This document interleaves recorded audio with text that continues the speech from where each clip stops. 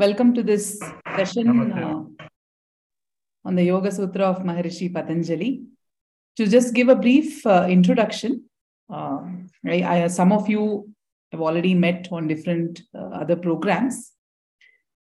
My name is Smriti, and my husband Adi Narayanan and I started Anadi Foundation in 2015. And now our ashram is located near Payani in Tamil Nadu. So at the ashram, we have a Dhyanalayam dedicated to meditation.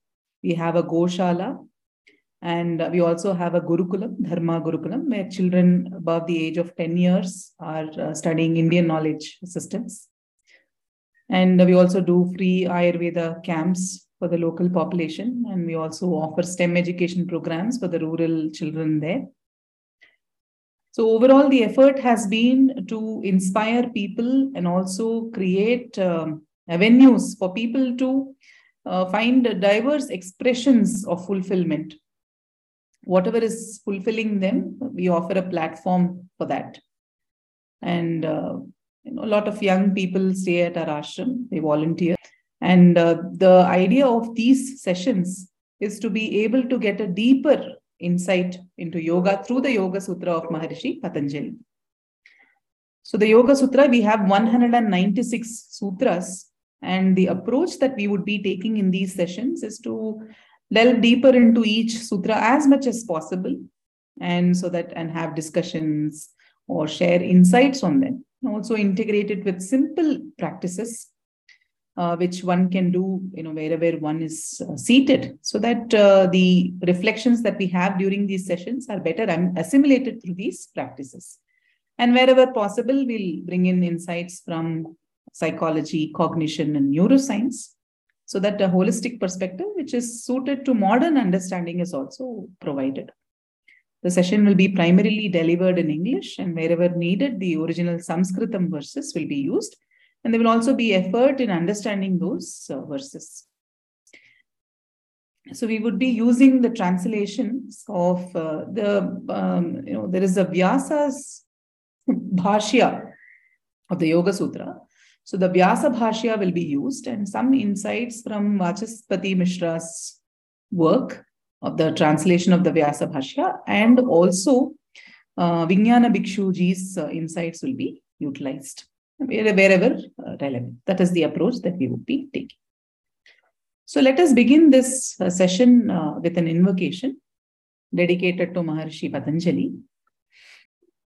Yogena chittasya padena vacham malam sharirasya cha vaidyakena yopakarotamam pravaram muninam Patanjalim pranjaliranatosmi. Om Shri Gurubhyo Namaha. Hari Om. Our salutations to Maharishi Patanjali, who has provided us with this very deep and wonderful work of the Yoga Sutra. So in today's session, we'll also be looking at the place of yoga in the Shaddarshana before we delve into the Yoga Sutras. And at different points in time, we will also get an opportunity to chant the sutra so that one gets the pronunciation and one is also able to retain the chants in memory. So before the next session, whatever 1 or 2 sutras or 3 sutras that we look at in these sessions, if we are able to learn it by rote, within a short while, you will be able to learn all the sutras, or at least one of the padas, you will be able to learn it by memory. So, yogena chittasya padena vacham malam sharirasya cha vaidyakena yopakarotamam pravaram munina patanjalim pranjalirana tosmi. That is the invocation that we just looked at. So, we pray our obeisance and we salutations to Maharishi Patanjali, who gave the science of yoga for the purification of the chitta, and who gave us grammar for the purification of our vak. Whatever we speak, that should be purified. So he also has given us the system of grammar. Patanjali Maharishi is also a grammarian. So that way, lot of insights on cognition, linguistics, and the psychological processes emerge through the discussion on the Yoga Sutra.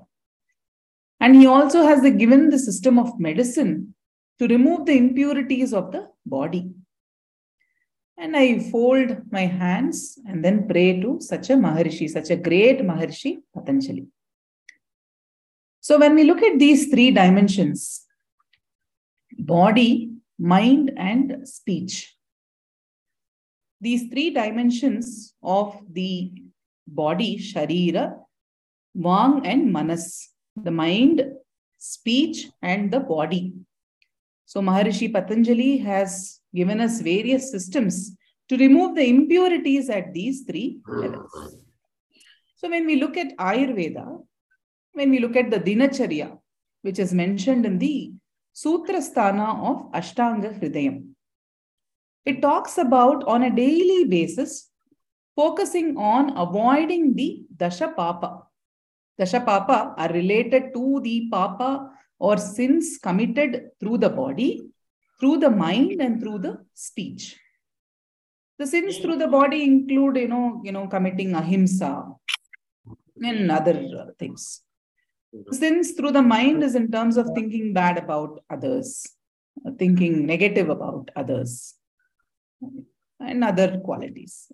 And of course, the speech is speaking bad about others, hurting others, and all that.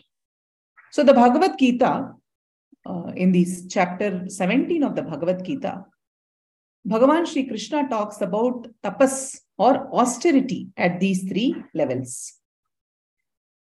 So he says that anudvegakaram vakyam satyam priya hitam. That is the tapas of the vak. Anudvegakaram means not generating any udvega in another person's mind. So generally when we speak to others, there is so much udvega that is generated. Either we could hurt them or we could, fire them up, because we put in so much energy into that when we speak, right? It could either be motivating or it could actually create a lot of agitation in them. So that udvega is created, because of which a lot of negativity flows in their own minds. So even if you look at modern neuroscience, it talks about what is called negative emotional attractors. Whenever we say something negative to somebody in a very pushy manner, then what happens is that the sympathetic nervous system kicks in. And there is a lot of rapid changes that happen in the body, which also causes some kind of a stress there. So what we speak has different kinds of impact on different kinds of people. But when we speak in a very calm tone, not creating any udvega, then it leaves a pleasant impact on the people who are listening. So anudvegakaram vakyam satyam, truth, priya, which they like, and hita, which is of benefit to them. So when we speak this, then that is called tapas of the speech. Similarly, tapas of the mind is to do with having mauna and having it in restraint, having it in control. All these are tapas of the mind. And the body, of course, not engaging in any indulgence, that is the tapas of the body. So these three dimensions become very important. Even when we take to yogic practices, these three dimensions become very important. Of course, speech is a very different dimension. But nevertheless, the body and mind become very important when we engage in yogic practices. And Shabda Shuddhi or Vak Shuddhi becomes very important. When we develop Vak Shuddhi, over a period of time, we attain Vak Siddhi. Whatever we say comes to fruition because of the purity of our words. You would have seen people who are very straightforward, who never speak a lie, who have nothing to hide. So such people, what happens is that over a period of time, because of their Vak Shuddhi, Vak is the speech, because of that Shuddhi, they attain Vak Siddhi. Whatever they speak, that actually happens. That is why we should not push these people who are in a very pure state to speak something that is negative, because that actually might happen. Like, in Puranas, we read about the curse of the rishis. Because of their purity, because of their tapasya, whatever they say comes into being. And it's difficult for them to retract it also. It so happens, you would have learnt about, or you would have looked at the story of Parikshit Maharaja, where when he's going on a hunting expedition, he's very thirsty, and then he sees a rishi there. And then he tries to ask for water. The rishi does not respond. So he gets angry and puts a dead snake on the rishi. And his son comes and sees this state, and then he curses the king. And then the rishi then opens his eyes and then says that, he tells his son, why did you have to curse the king? Or he was only doing his duty. And then the son says, now that I have cursed, it's very difficult to retract it. I can reduce the impact of it. And then somewhat, reduction happens. But otherwise, whatever is spelt out is difficult to take back. But whatever is spelt out, that also occurs when there is Vak Siddhi. So in this particular verse, Maharishi Patanjali is revered because he gave us the grammar and vocabulary to use the words appropriately, such that whatever we speak is with perfection. Otherwise, what we speak will leave a very different impact on people. It won't be clear to people. What are we trying to speak? So in order to be an effective communicator, in order to be an effective orator, the combinations of the sentences, the words that we use, have to be effective, have to be clear, it have to be coherent, so that it leaves the right impact on the listener. Like this happens for teachers. I've been a teacher in a university for more than a decade. And we take a semester-long course. And at the end of the course, when there is an examination, when we read the answer scripts, we wonder, is this really what I spoke in the classroom? Because the answers are so diverse, the understandings are so diverse, each one understands it their own way, they write it in their own way. So what happens is that then we realize that whatever I spoke has left a different kind of a mental model, or has created a different kind of a mental model in each student. But if the mental model has to be more or less accurate, then the purity of speech becomes very important. The usage of the language, the coherence of the speech becomes very important. For that, perfect grammar also becomes very important. So that way, Patanjali Maharishi has given us this wonderful system of grammar and vocabulary, so that there is purity of speech that is there. And purity of chitta is very much needed. It is beautifully stated in our Shastras that the purity of the mind can be achieved through dhyana. The purity of the speech can be achieved through japa.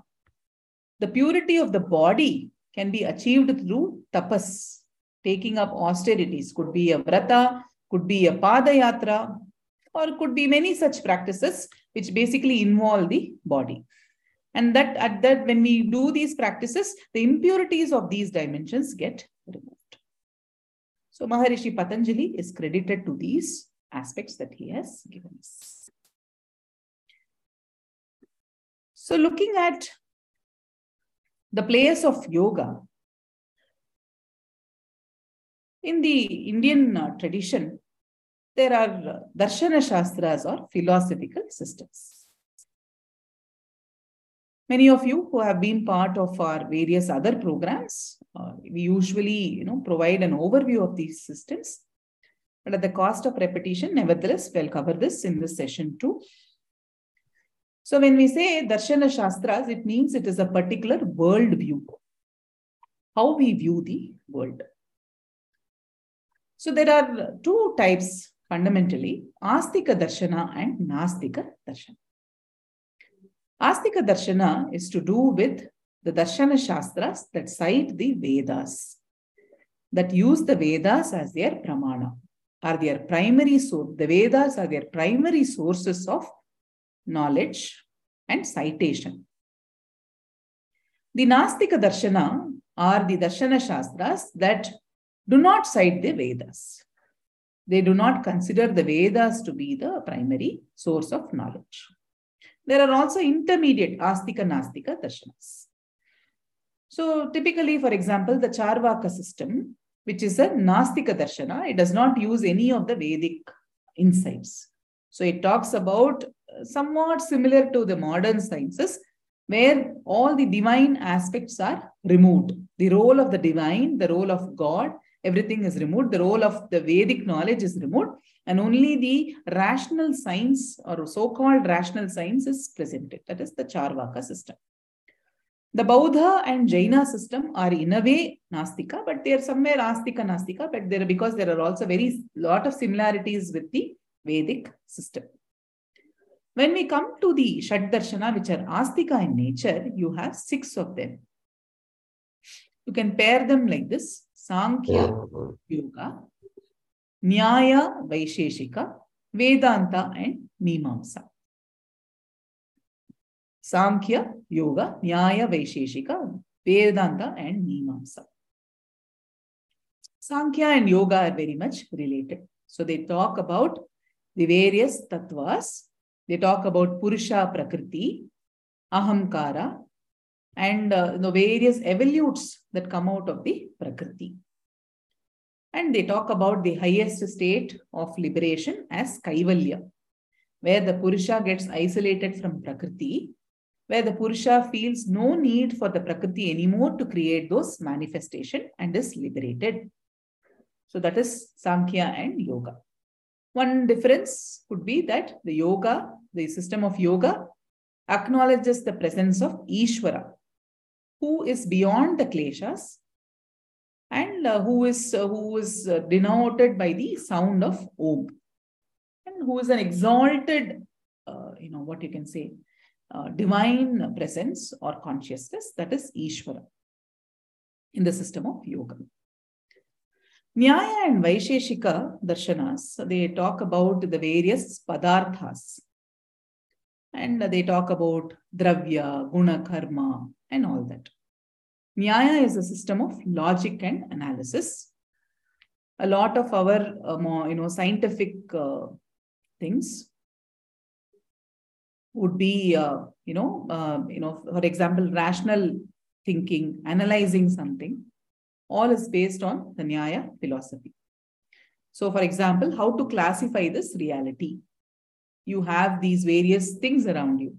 You have the tree, you have the humans, you have a table, a chair, and all that. So, what are the categories and classifications that you can apply to understand this reality? That is given by Nyaya and Vaisheshika.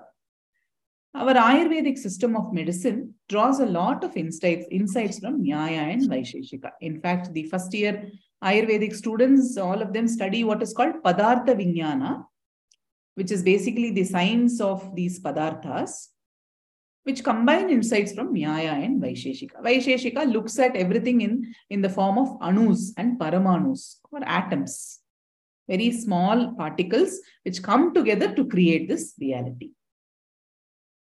Vedanta, as the name indicates, is the end portion of the Vedas, the Anta of the Vedas, which is nothing but the Upanishads, which highlight that don't just stop with the Karma Kanda aspects of the Vedas.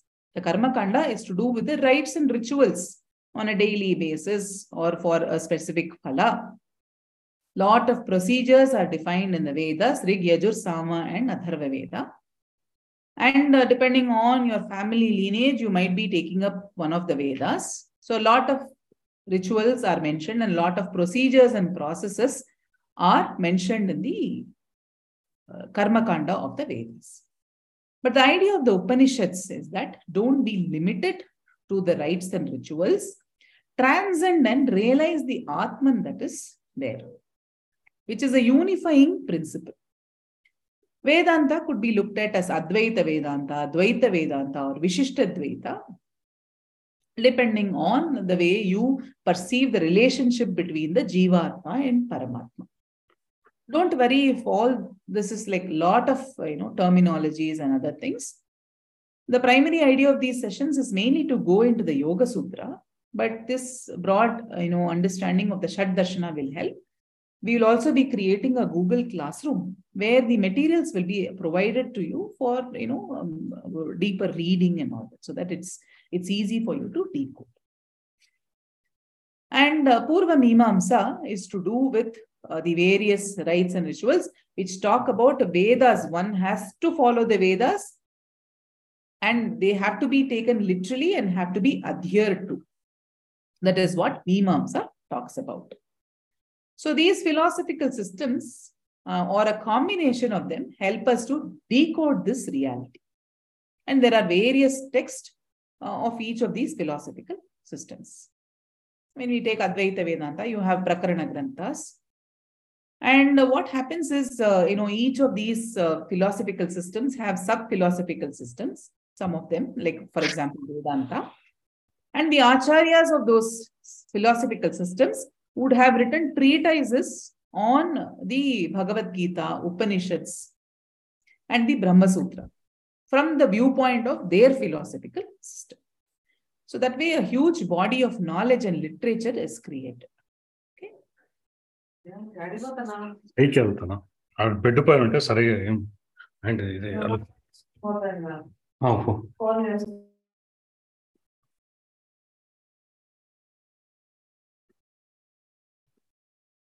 So the Yoga Sutra of Maharishi Patanjali, it has 196 sutras, and it is divided into 4 padas: Samadhi Pada, Sadhana Pada, Vibhuti Pada, and Kaivalya Pada. The Samadhi Pada talks about the goal or the state of Samadhi, which is the state of yoga. What is that state which is achieved? That is called Samadhi Pada. The Sadhana Pada talks about the means to achieve this particular state of Samadhi. What are the various things that one can do to achieve the state of Samadhi? The Vibhuti Pada talks about the various powers that we get when we walk on this path, the various siddhis that we attain when we take to this process of sadhana. A lot of details are given, interesting details are given, which we will see at an appropriate time. And the Kaivalya Pada talks about how this process of Kaivalya or association or mukti happens. It goes into great detail in terms of what is the mental attitude, how those structures break down, and how the karma that we carry is eventually dissolved, and how do we attain to that state of isolation or separation, which is called Kaivalya or Mukti in the language. Yoga calls it Kaivalya. For us, we can understand it as Mukti or liberation.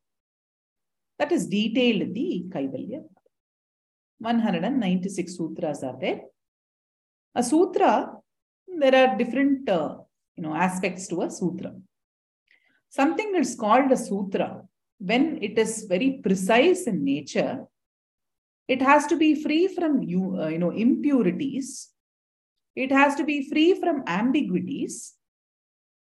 And it should also be free from those extra intonations that we use normally while chanting. It is called astobam. It should be free from those tobas or the extra sounds or syllables that we put normally while chanting, because it has to be precise in nature. And it should also be applicable in various situations. It should not be a false statement. It should be accurate. It should be precise. It should be generalizable. And it should not be ambiguous. And it should be free from these, the additional syllables. So that is called a sutra. So you would find that the Yoga Sutra are very short sentences. Easily you can, sort of learn them by memory. And learning it by memory is also useful, because at any point in time, you want to invoke them in order to reflect the meaning, in order to meditate upon them. It becomes easy. Otherwise, you always have to carry a book with you and then refer to the pages. So that way, learning the sutras by memory is a useful thing. Okay. So the first sutra goes like this. As I chant, you can repeat it twice. You can be in mute but you can chant aloud in your own place. Atha yoganushasanam. Atha yoganushasanam. Atha yoganushasanam. Atha yoganushasanam. Yes. Anybody else wants to try? Atha yoganushasanam. Excellent. Atha yoganushasanam. Very good. Atha yoganushasanam. Shasanam. Shasanam. Atha yoga anushasanam. Atha yoganushasanam. Atha yoganushasanam. Yes, perfect. Atha yoganushasanam. Very good. Thank you. Thank you so much. So this atha is often used in many of our Indian texts. So now denotes an undertaking. It's not and undertaking. There's a spelling mistake here. It denotes an undertaking. It means that you have explored various texts. You have, sort of gone to various philosophical systems, explored them. You've gone through various texts. You've experienced different states of the mind, but now you feel that yoga is the most suitable system or thought process for you. And now you are undertaking the study of yoga, or you're undertaking the study of this text on yoga. So, atha yoganushasanam. This happens typically, we try various medicines. Suppose we have an illness. We try various medicines. We try allopathy. We try homeopathy. We try something else. And finally, we understand that Venkatachalapati is the best medicine. Right? When nothing else works, we surrender at the feet of Venkatachalapati. So similarly, when we have gone through various philosophical systems, or our mind has been distracted, and then we realize that, okay, all that is fine, but now I feel that I'm ready to undertake this. Now I'm free from those distractions. But I look at this as a very important solution or a very important text to take it up, an important effort. Then it means that your mind starts focusing on what is being told in the text. A lot more focus, attention, inspiration, and inclination is there to take up the study.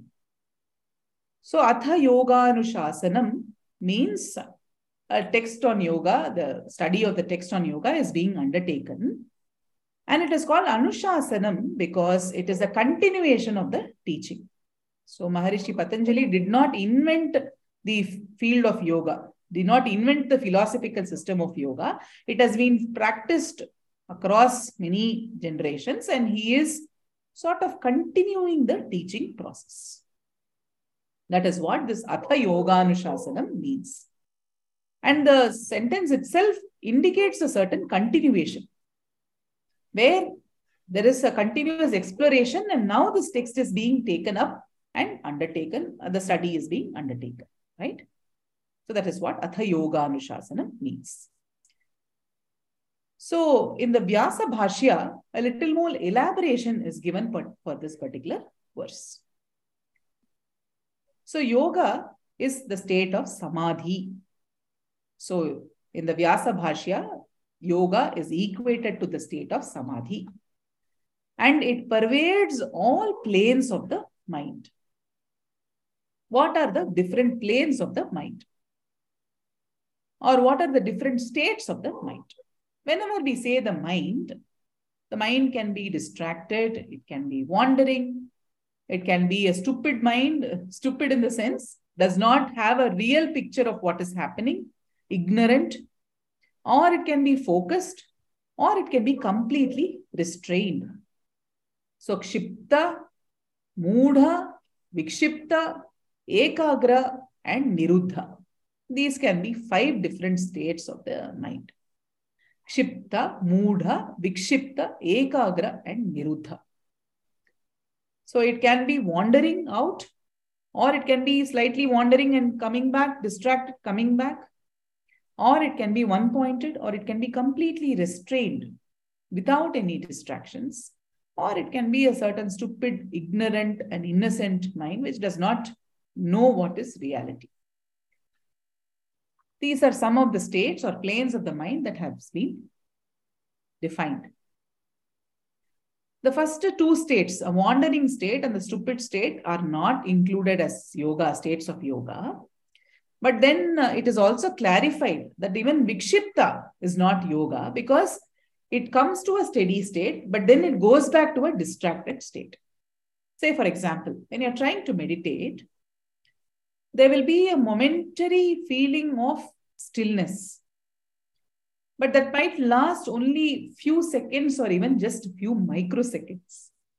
And immediately after that, the mind goes into distraction. So that state cannot be called as the state of yoga. Sorry to dishearten you, but this is what Vyasa Maharishi says while talking about the distracted mind or an occasionally steady mind.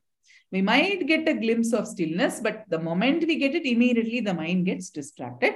That cannot be equated with the state of yoga. But however, when the kleshas are all removed, when the impurities are removed, when the karma is loosened a bit, and when the perfect cognition happens, then there is a certain steadiness, and then there is a certain focus. Then it is called Sampragyata Samadhi. Don't worry about it. The initial... One small doubt, yes, teacher. This is Karthik. When we say attain the cognition, what does it exactly mean? Yeah. I'll speak about it. Yeah. The Vyasa Bhashya, if you see, it's what happens is that in the first verse itself, while talking about Atha Yoga Anushasanam, it introduces a lot of concepts, which sort of, takes us aback. But let's not worry about it. The perfect cognition state will be explained through other sutras. For now, you just understand that it is one of the perfect states of the mind, where we perceive reality as it is. Say, for example, there is a tree over there, far away, right? And I think it is a lamppost. That could be because of many things. One, it could be because my eyes are faulty. Second, it could be because I don't know what is a tree and what is a lamppost. Probably I know a lamppost. I saw a tree and I thought it's a lamppost. I don't have the knowledge about a tree and lamppost. That because of that also I could have perceived it wrongly. The third, my mind could be disturbed, psychologically disturbed because of some incident that happened that I don't have the right perception. And I think that the tree is the lamppost. So it means that there is some impurity that is preventing me from cognizing the tree as it is. So that perfect cognition is not happening. Perfect perception is not happening. But when the perfect cognition happens, when there is that ekagra, when there is that one-pointedness, then the mind also becomes steady. It becomes very concentrated. And that is the state of Sampragyata Samadhi. Don't worry about the understanding now. It was all explained at a later stage, just that the translation or the Vyasa Bhashya has all these. That is why I am introducing this here. But when all these modifications of cognition, steadiness, mind, and all that dissolve, and when all the modification halt, it is called Asampragyata Samadhi, where there is no prajna, when there is no cognition or there is no thought process or nothing happening over there. That is called Asam. Even that I is not there because the perception of I itself is not there. That is called Asampragyata Samadhi. That is what is spoken about while discussing the first verse, Atha Yoga Anushasanam. And Anushasan refers to the continuing teaching process because through the various masters, this teaching is being taken forward. So in the Yoga Sutra, in the Samadhi Pada, different stages and states of Samadhi are defined. We'll go through them theoretically and we'll also design some practices. Of course, Samadhi is a different state, but at least the quietness and stillness of the mind can be experienced in these practical sessions. This is the most famous sutra. Yogaschitta vritti nirodha. Yogaschitta vritti nirodha. Yogaschitta vritti nirodha. So chitta, yoga is, of course, we've looked at it. Chitta is the mind field. Okay, whatever is there in the mind. So when there are instruments called the Antakarana and Bahyakarana. Bahyakarana are the outer instruments with which we interact with the world. The Antakarana are the inner instruments which again help to process a lot of things. So those include the Manas, Chitta, Buddhi and Ahamkara. Manas is, of course, the mind, which is always in a state of dynamism and indeterminate that way. The Buddhi is more directed and determinate. And the Ahamkara is that which gives you the sense of doing. I did this, which gives you a sense of ownership and involvement. And the Chitta is actually the mind field or memory that way, where everything is recorded. All the samskaras are recorded in the mind field. Whatever we encounter, whatever we say, whatever we engage with, all those form impressions and they're all recorded in the mind field called Chitta. And it is invoked in the Chitta. So the Chitta, what happens? There are thoughts that raise and fall. Sarga, Sthiti and Laya. So the vrittis raise in the Chitta and then they fall and dissolve in the Chitta. That is what happens. So the Chitta is the mind field. Vrittis are those ripples that raise and fall, which are the modifications. And the Nirodha is the restraint or the control or regulation that happens. So when the mind field, when the modifications of the mind field are restrained, controlled and regulated, that is called the state of yoga. Yogaschitta vritti nirodha. All the mental processes, like mental chatter, comes to a halt, comes to a certain stillness, comes to a certain regulation, such that we are able to be calm and relaxed without that agitation, without those ripples. It's like a still and clear lake. When we throw a stone into the lake, there is a ripple that is formed. Those ripples are the modifications. The waves actually rise and fall, right? Waves rise and fall in the lake, or suppose that there's an ocean. You see the waves, they rise and fall. So the vrittis rise and fall in the Chitta, but there is also a state of the ocean which is completely still. So that is the state of yoga. When we look at the Bhagavad Gita, there are also other clues about what yoga is. It talks about Samatvam Yoga Uchyate.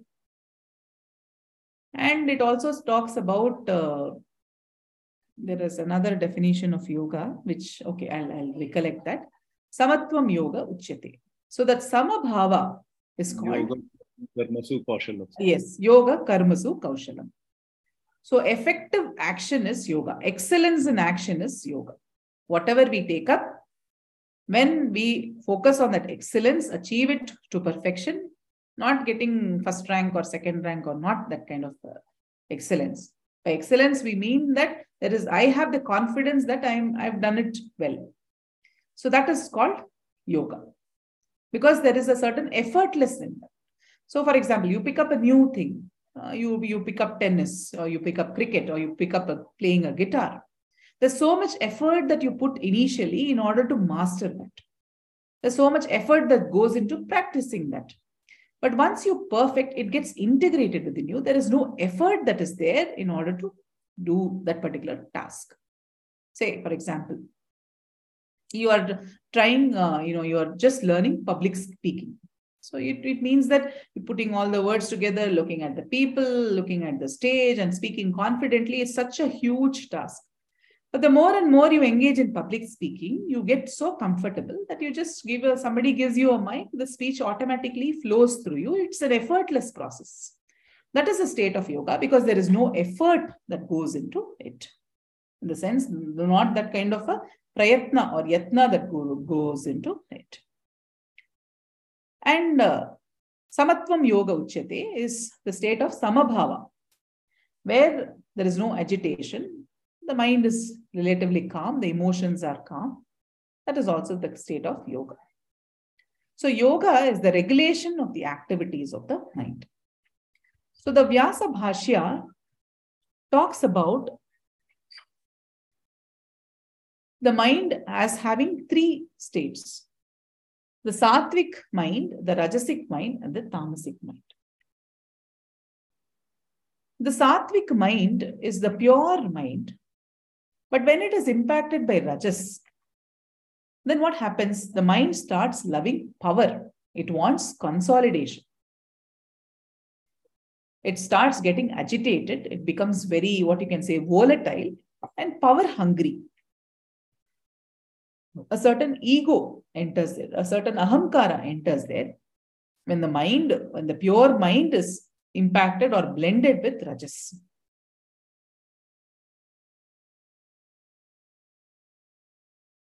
When the mind is blended or impacted by tamas, it becomes quite disturbed. It becomes quite dark that way. It becomes, what you can say, ignorant of many things.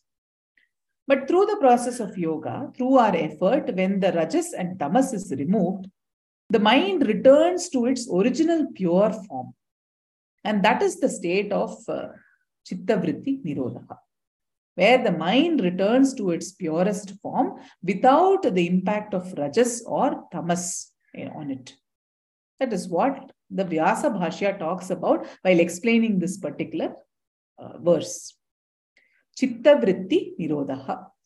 The chitta or the mind field remains in its purest form without those ripples or modifications, without the mixing of the rajas and tamas, which causes impurities in the mind field. So it becomes, or it returns to its original purest form. So that way, the mind as such is pure, the chitta as such is pure, but because of our various interactions, because of the various impressions that are created, because of the vasanas, because of the kleshas, because of the various gunas that are associated in terms of rajas and tamas, that chitta becomes impure. When it is cleaned up, when the kleshas are all removed, when the impurities are removed, when the vrittis or modifications stop, then the chitta returns back to its original pure form. That is called the state of yoga. That's the second verse, Yogas Chitta Vritti Nirodha. So let us chant the two verses together. Atha Yoganushasanam. Atha Yoganushasanam. Atha Yoganushasanam. Atha Yoganushasanam. Atha Yoganushasanam. Yogaschitta Vritti Nirodha. Yogaschitta Vritti Nirodha. Yogaschitta Vritti Nirodha. Yogaschitta Vritti Nirodha. Thank you. So when we say chitta, as I told you, it is that mind field where everything is recorded, right? What we see, whatever happens through the senses, we see something, we hear a noise, we taste something, something touches our skin and all that. So whatever we process through the senses, it goes and gets embedded in the chitta in the form of impressions. It could be images, it could be sounds, it could be whatever, words, whatever it is, it gets imprinted. In a way, this is the mind field where everything is recorded. All the thoughts, all the impressions, everything is present in the mind field. That is called chitta. And that is where everything rises and falls. As I told you, all the vrittis rise and fall in the chitta. Right? When those impurities are removed, it's in its purest state. Pure form of cognition happens without those impurities. Perfect recording happens over there. For example, suppose I am in a very agitated state, the way I record a particular event will be very different.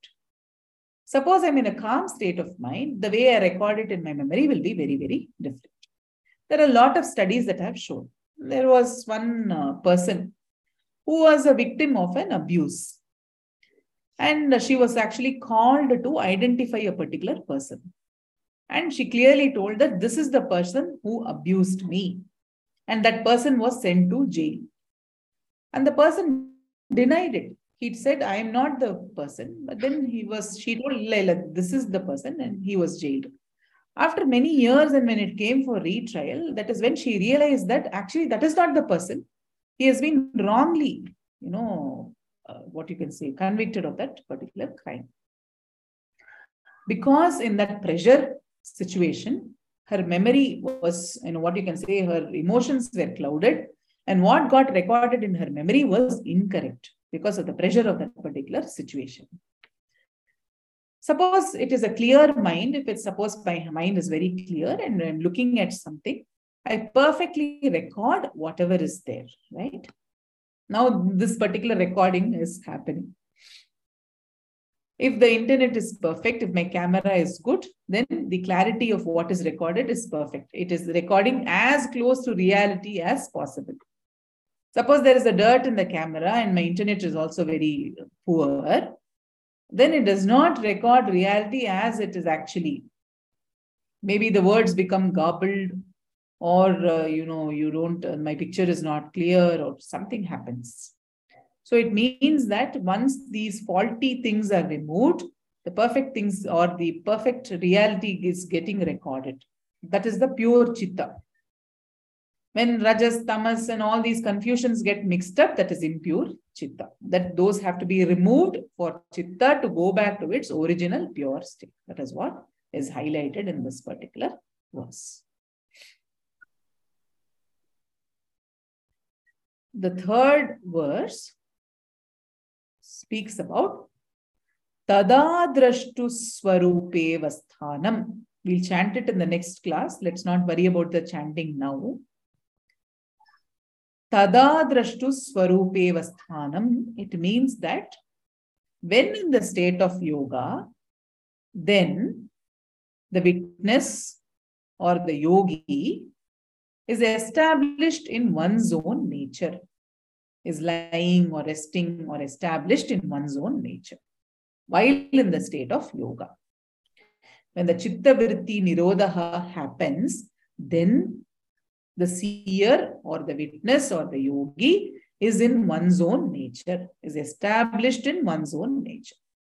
The drashta is in his own nature. Drashta is a witness, because so many things are happening in the mind field, right?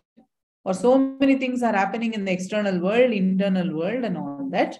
The yogi just remains a witness to everything. And sometimes even that I gets dissolved. There is no identity itself in deeper states of samadhi. When the chitta is focused outwards, this is what the Vyasa Bhashya talks about. When the chitta is focused outwards, it is not centered in its own nature because it is distracted. It is flowing along with the senses. The senses are looking at something, hearing something, tasting something. The mind field is also recording whatever is happening through the senses. So it is focused outwards. But when it is focused inwards, when it is in its own pure state, then it is very similar to the state of Kaivalya or liberation. These will be explained later, but for now, let us just take what is mentioned in the Vyasa Bhashya. It can get quite complicated. I do understand that is why very few people take to the deeper study of the Yoga Sutra, because one has to have a very deep understanding of the subtle psychological processes as well. So for that, a good amount of manana, a good amount of dhyana, those all help us in decoding our own mind. When we close our mind and sit, so many thoughts are just flowing in our mind, right? Then we start observing what is happening within ourselves. Then we start classifying, okay, these are positive thoughts, these are negative thoughts. Then we also are able to observe when do these thoughts actually occur. You can catch the thoughts as they occur. Are we aware of the gap between the two thoughts? Are we aware when the mind is still, when it is getting distracted? Are we can we become aware when the moment the mind gets distracted, right? So many of these processes can be observed. Yes, Tina ji? Yes, I had a quick question. I don't want to go off too much, but the idea of nature, one's own nature, is that really talking about sort of our bigger, more universal nature, or is it talking about our own makeup sort of thing? What is the meaning of that nature? The nature, here what this nature means is that pure chitta, fundamental nature, not our personality. Because when we say personality, it means it is filled with many such impressions. This is a nature which is the purest form, which is free from those impressions, that nature. Not the universal nature, but it is still the individual nature, but in its purest form. The yogic form, which is free from the kleshas, which is free from the vrittis. When we say a clear mind, it is established in its own nature. That is what it means. Is it sort of clear, Neena ji? Yes, I put my thumbs up. Thank you. Yeah, okay. Then it is similar to the state of Kaivalya, where the Purusha is isolated from the Prakriti because it has attained a certain fulfilled state. There is no, what you can say, inclination to do anything more because it has attained a certain fulfilled state. And the chitta is very, what you can say, calm, steady, relaxed, without those ripples. And that is the nature of a yogi, or that is the nature of a drashta, who is a witness to the whole thing without them actually getting agitated about it, right? So let us stop here for today and let us take a quick moment to reflect on these verses. Can you please explain the nature part again? I didn't understand that. Like one's own nature. Yeah, like. Yeah. Let me just see. Yeah. Okay. Let's take a crystal. Can I add something? Can I add something? Sorry, yeah, please. See, nature, don't consider or don't get confused with the nature word of English. Okay. The nature here is one's own vritti, which we say. State of mind. Yes, of mind. Yes. For the better word, lack of the better word, let's go with that state of mind or one's pravirti. In Sanskrit, there are two words, vritti and pravirti. Okay, with pra upsarga. So, vritti is inherent and pravirti is a bit of acquired and inherent both, as per my understanding.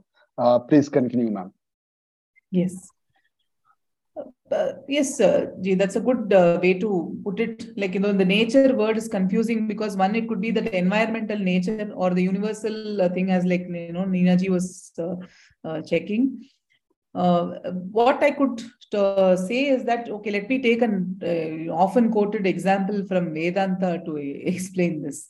A crystal, you take a crystal, it's very pure, right? The state of the crystal is very pure. It's like shining, it's very pure, transparent, or whatever it is.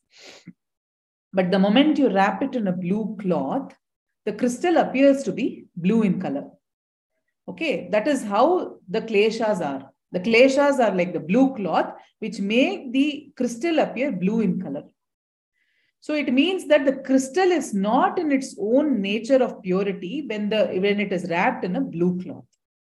The moment you remove the blue cloth, the crystal goes back to its original nature, which is that shining pure form, right? So that is the original state or original nature of that crystal. But when it is covered with something, or suppose a hibiscus, this is also an example that is used. When a hibiscus flower or a red flower is placed near it, then the crystal also becomes red in color. The moment you remove the red flower, the crystal comes back to its original nature, which is of that pure, glass or shining or transparent or whatever it is. Similarly, when the kleshas are removed, the mind comes back to its pure form like the crystal. Does this sound better? That helps. That reminds me of a shloka which I read in my 9th, 10th class. It was like Kacha Kanchan Sansarga Prapte Marakati Jiti Yatha Satsa Nidhanena Murkho Yati Pravinapa. The crystal example which you gave. Yes. So that reminded me of this shloka. Thank you. Wonderful. Two people have raised your hand. Please do ask the question. Neena ji. So I think I'm now back in my state of confusion. Yes. I'm still trying to understand that purest form of my nature. Is it, I think you did say that it's still specific to me, but not the purest form as it can exist in a larger, more broader sense. Is that what we are saying here? In a way, it is like it's the yogic, one can say, it is still individual, but it's still, it represents that pure yogic state. One can say that. Okay, so with some mild limitations, what is it that it makes not specific to me? Limitations. Not with limitations. It's without limitations. I see. Yeah. So is it something like when a child is born and when he is in early, like a 2-year or 3-year-old, his mind will be in a purest form? Is it something towards that way? One can say that because it is free from those impressions, it has still not formed those impressions, so that way it is in a pure state. Yeah. Okay, so let me just push that a little bit to ask, so how would my purest nature differ from somebody else's purest nature in our classroom, for instance? So that purest, so that would be I'm not talking about the global consciousness as such, but your purest nature will not be different from another person's purest nature in this particular context. But just that you are an individual, the other person is still an individual, right? The individual Atman is still there, but it is free from any impressions or samskaras. But still it is you. That identity is still there. It is still not, what you can say, it has still not gone from that identity of you. But the other impurities in terms of, rajas or tamas or whatever it is, raga, dvesha, abhinivesha, asmita, all those are not present. That is one way to understand. Maybe it will be easy to understand if we look at it in the context of the next sutra, which says that vritti sarupyam itaratra. At other times, we are known by our vrittis, and when we are in yogic form, then we are in our purest form, which is quite similar to the stage of samadhi. And we are realizing what we are actually. We are not our behavior, we are not our vrittis, but what we actually are, that realization comes in. That's, if we consider both these sutras together, then it's easier to understand. I agree. Yes. How can we nullify these samskaras? Suppose sometimes we are unaware, we are not knowing what we are talking, and we create something, some impression we create. So if we have to erase those impressions, what can it be done? This is the whole process of yoga and sadhana, which we will be looking at in the further verses. The means to achieve the pure states that will be highlighted in the verses to come. That is the path, in fact. In terms of Ashtanga Yoga, Kriya Yoga, all those are available. as solutions in order to remove these negative samskaras or the kleshas that are mindless. You spoke about Parikshit Rishi's example. Actually, I couldn't understand that much. But what you were trying to say is once some energy is let out, it starts manifesting and creating. So, is there any workaround for that? Yeah, no. That is, I was talking in the context of the rishis who have done tapasya. Okay. And when they curse, then it comes because of their vak siddhi. Okay. So if we like, sometimes we are unaware. Yeah, we don't know what we are talking. So that kind of thing keeps happening. So yes. Yeah. So the vak shuddhi can be achieved through the process of japa. That is what our shastras talk about. When we engage in japa, it could be mantra. When we have suppose we are initiated in a particular mantra, when we do continuous japa of it, eventually the speech also becomes purified. Okay, ma'am. Thank you. Shrishti has a question. Yeah. Namaste, Matushri. Namaste. How are you? I'm good. Just one question was that this inner nature, right, that we're talking about. So, is there any definition or like later on what does that look like, etc.? Like in the Bhagavad Gita, Bhagavan Krishna defines what a sthita prajna looks like, right?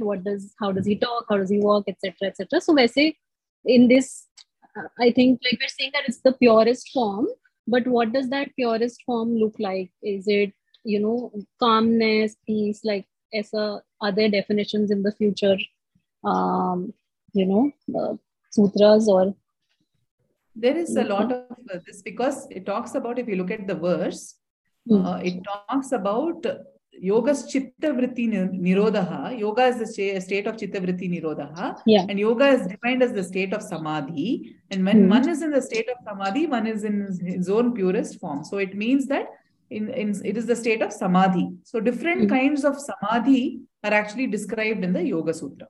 In the first pada itself, different states of samadhi and clarifications on what is each state is actually defined. Right, on what it looks like. As we proceed further, we'll get more knowledge. Yeah. Sure. Okay, thank you. Karthik has a question. Yeah, teacher, this is basically when I do yoga or some kind of thing, meditation or something, what I see is this what you talked about in the second thing, distraction, right? In other words, the chitta, the variations of the mind, modification of the mind. So in our life, what in our mind, what is a trigger point that triggers these modifications? Initially, our mind will be in still. Maybe I'm not talking about this life or a previous life or whatever it is.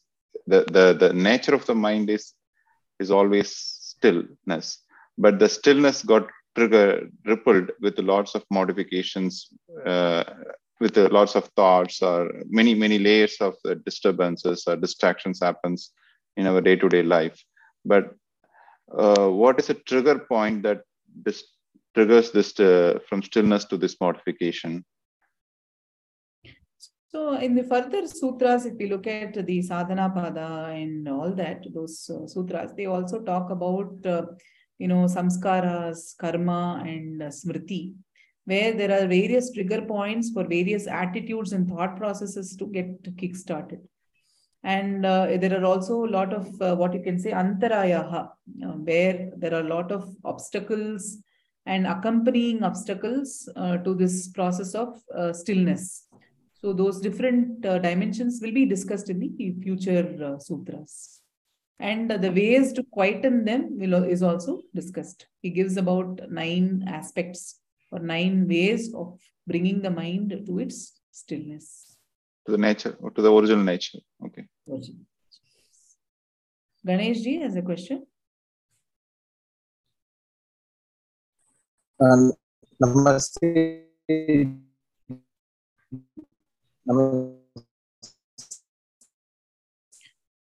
Sorry, Ganesh ji, your voice is not audible.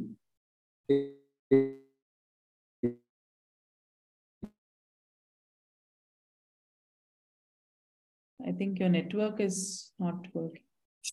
Pritiji, what is Rajas Tamas? Yes, probably I'll take it up in the next session. The Rajas, Tamas, and Sattva, the Sattva, Rajas, and Tamas, the gunas. Yeah. Regarding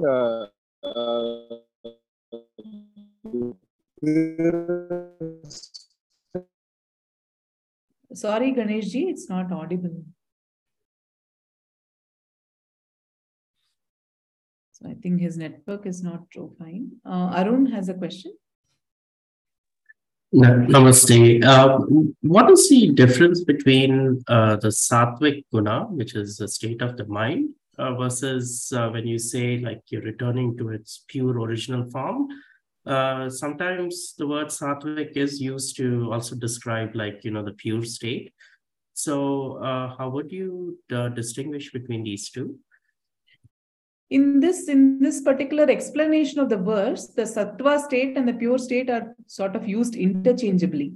So it says that sattvic is the pure mind, but when blended with rajas and tamas, it gets disturbed or it gets agitated or it becomes a little power hungry. And these are the sort of examples that I've given. So when the rajas and tamas are removed, that comes back to the sattvic state, which is the original state. So that is how it is sort of explained in the Vyasa Bhashya. Can you explain vritti a little bit? Yes. So vritti are the various processes that go on in the mind field or the chitta. The various modifications, whether it is actually the Yoga Sutra lists down 5 vrittis: Pramana, Viparyaya, Vikalpa, Nidra, and Smriti. So Pramana is in terms of, whatever knowledge that we acquire. So the knowledge processes, imagination, sleep, memory, all these are defined as vrittis because all these create some form of ripple and modification in the mind field. When we learn something, suppose we are looking at something and we process it, immediately there are ripples that are formed. When we imagine something, again ripples are formed. So like that, the mental processes are classified into 5. We'll see it in the further sutras. The way the sutras are written is each terminology that occurs newly, it is elaborated and classified and categorized in the further sutras. So that way it becomes a very effective pedagogical passage. Vritti ji, just one question. At this point, when we are talking about the purity of the chitta, are we, or its true nature in that sense, are we looking at that individuality in the sense that the pure consciousness within or the consciousness identified with the matter? No, this is the pure consciousness within. Still that individual is still there. Yeah. Okay. The individual consciousness is still there, but that in its purest form. That Kaivalya is yet to happen, kind of. Okay. Yes. So, I understood what you meant by vritti, but so here are they trying to say that these vrittis need to be restrained to reach the Kaivalya state, like our thought, like our acquiring of knowledge and memory? I'm not able to make that connection. Exactly what are they trying to say with vritti? So what we'll do is when we look at the vrittis, the definition of the various vrittis, then it will get clarified. Okay. Yeah, as I told you, the Vyasa Bhashya abruptly starts describing various states, but since the methodology that we're going to use in these sessions is also to use the Bhashya, so I've taken this approach. Otherwise, normally it would just be our own explanation of what a vritti is. But these sessions will take the support of the Bhashyas, and they have taken a slightly different, abrupt way of bringing out things for a modern mind. It looks abrupt. Okay. So sure, thank you. Okay. Can I ask a question? Sure. Yeah. My question is, when we look at the Bhagavad Gita, Krishna says that you have to go beyond even sattva, rajas, tamas, right? You have to go even beyond the sattvic state. So how do we, over here we are saying that the sattvic state is the pure state. So is that the ultimate, or do we have to go beyond that? So there are different kinds of samadhis that are defined. But when we say sampragyata samadhi, still that individual thing is there where vichara, vitarka, everything goes on. But in the asampragyata samadhi, those are all transcendent and there is no modification. There is no I, there is no sattva, rajas. It becomes a gunatita that way. So that is a different state of samadhi. In samadhi itself, there are different things that are described. Thank you. Yes. Thank you so much. Thank you. We'll close with an invocation. Om Loka Samasta Sukhino Bhavantu. Loka Samasta Sukhino Bhavantu. Loka Samasta Sukhino Bhavantu. Om Shanti Shanti Shanti. Om Shri Gurubhyo Namaha. Hari Om.